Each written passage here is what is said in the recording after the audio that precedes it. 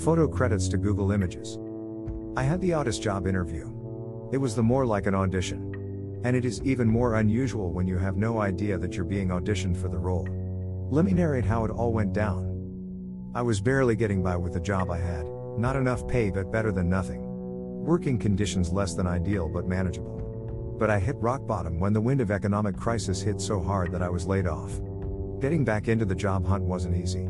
It was either I was underqualified or way overqualified for a job. And waiting for replies to applications was torturous. Just when I was giving up on it all, I received a call asking me to come over for an interview. God always turns up at one's greatest point in need, doesn't he? As if all the forces from the village had been deployed to torment me, I couldn't get a cab to the venue. Arriving late to an interview was a big minus, one I couldn't afford to have even before having the interview. Although I knew I would end up exhausted and sweaty, I decided to walk to the next bus stop and try my luck. Halfway to the bus stop, I remembered to buy myself a pack of Mentos to help me not feast on my poor nails when waiting for the interview. I walked to the counter to find the attendant scolding a lad about money. "It is too early for me to entertain tricks like this, young man. Just pay for the candy in your mouth. What is going on here?" He took the candy and began eating it before realizing he didn't bring his wallet with him. It was deliberate, trying to tempt me to sin this early morning. "How much is it?" 50 pesewas, and he picked up these two. "And how much will all of it cost?" 3 Ghana cedis, 50 pesewas. "Fine, I'll pay for it. Come for your stuff." "Thank you." "You're welcome," I said with a smile. He walked out. I took my change from the attendant, who continued to grumble about the boy.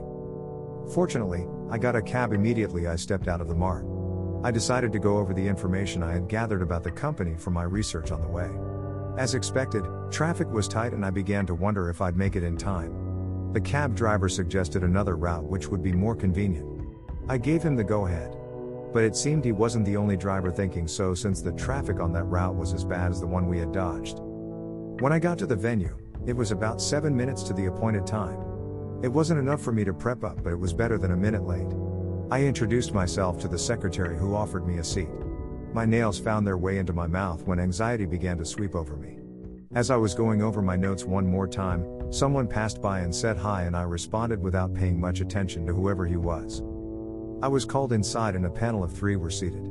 I was applying for the position of the CEO's personal assistant, and apparently it was a big deal considering the panelists. The CEO was unavailable at the moment. It went well and they seemed impressed with me. I was to report at 7 to meet the CEO himself. I was beside myself with excitement. In less than 24 hours, I'd officially be off the job hunting market. I turned and tossed in my bed for most parts of the night. I arrived at the premises at 6:45, talk about creating first good impression.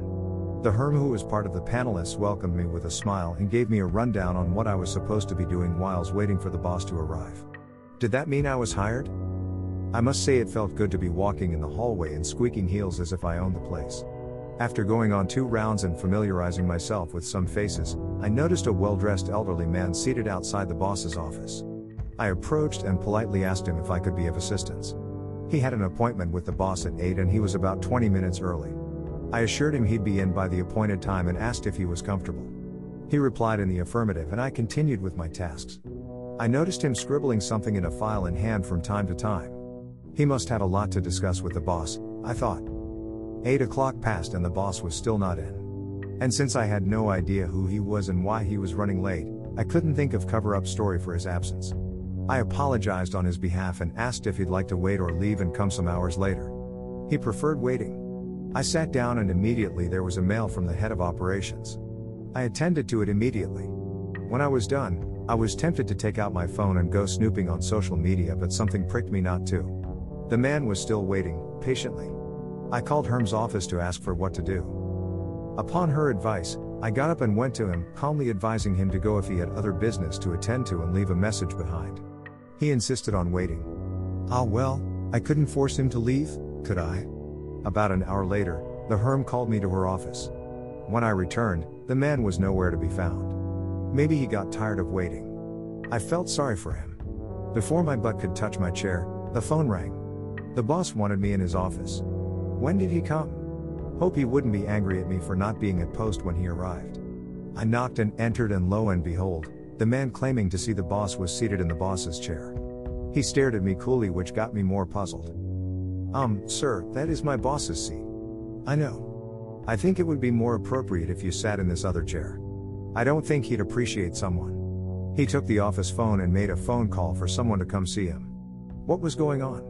The HR manager walked in. Good morning, sir. Good morning. Why don't you fill me in on how this lady fared at the interview yesterday? She was impressive. She seemed eager to work and was looking for a challenging environment, one I'm sure we're more than capable of providing her with. And today, she has proved to be smart and efficient. He nodded. She turned to me with a smile and said, Miss Coleman, meet our CEO, Mr. John. I couldn't hide my shock. He smiled at my reaction. I was assessing you all this while, and I must say, I like I saw out there. You may go back to your office. I'll direct her to you when I'm done talking with her. Yes, boss, the Herm said and walked out. He offered me a seat and I sat. I suddenly felt anxious again. All traces of belongingness I had felt all went poof. He told me how he liked his things done and what he expected of me if I was planning on keeping the job. The door opened without a knock and a young boy entered. He smiled at me and greeted. I replied with a smile in return. He kept smiling and I was wondering why. Had we met somewhere or did he just find me charming? Mr. John asked me to excuse them. A few minutes later, I was called back in and the boy was still smiling and so was the boss. Okay, this was getting creepy. Do you remember seeing this boy recently? I glanced at the boy.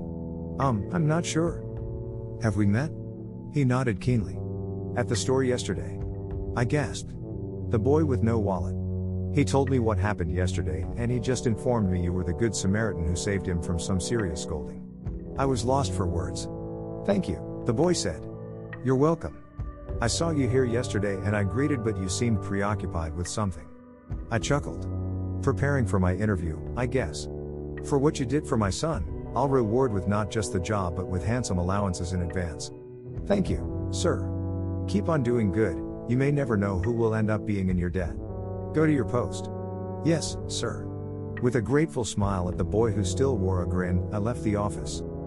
With a simple gesture of kindness, I secured myself a well-paying job with amazing fringe benefits. A little goodness here, a little more diligence there, go a long way to open doors in the future. As you go about your day, take a little time to show someone a favor even if it won't bring any obvious benefit to you. You'll definitely reap your reward in due time, especially when you need it. And whatever you find yourself doing, whether for yourself or for someone else, do it wholeheartedly. You may never know who might be watching. A possible boss playing undercover client. Josephine Amoako, copyright 2016.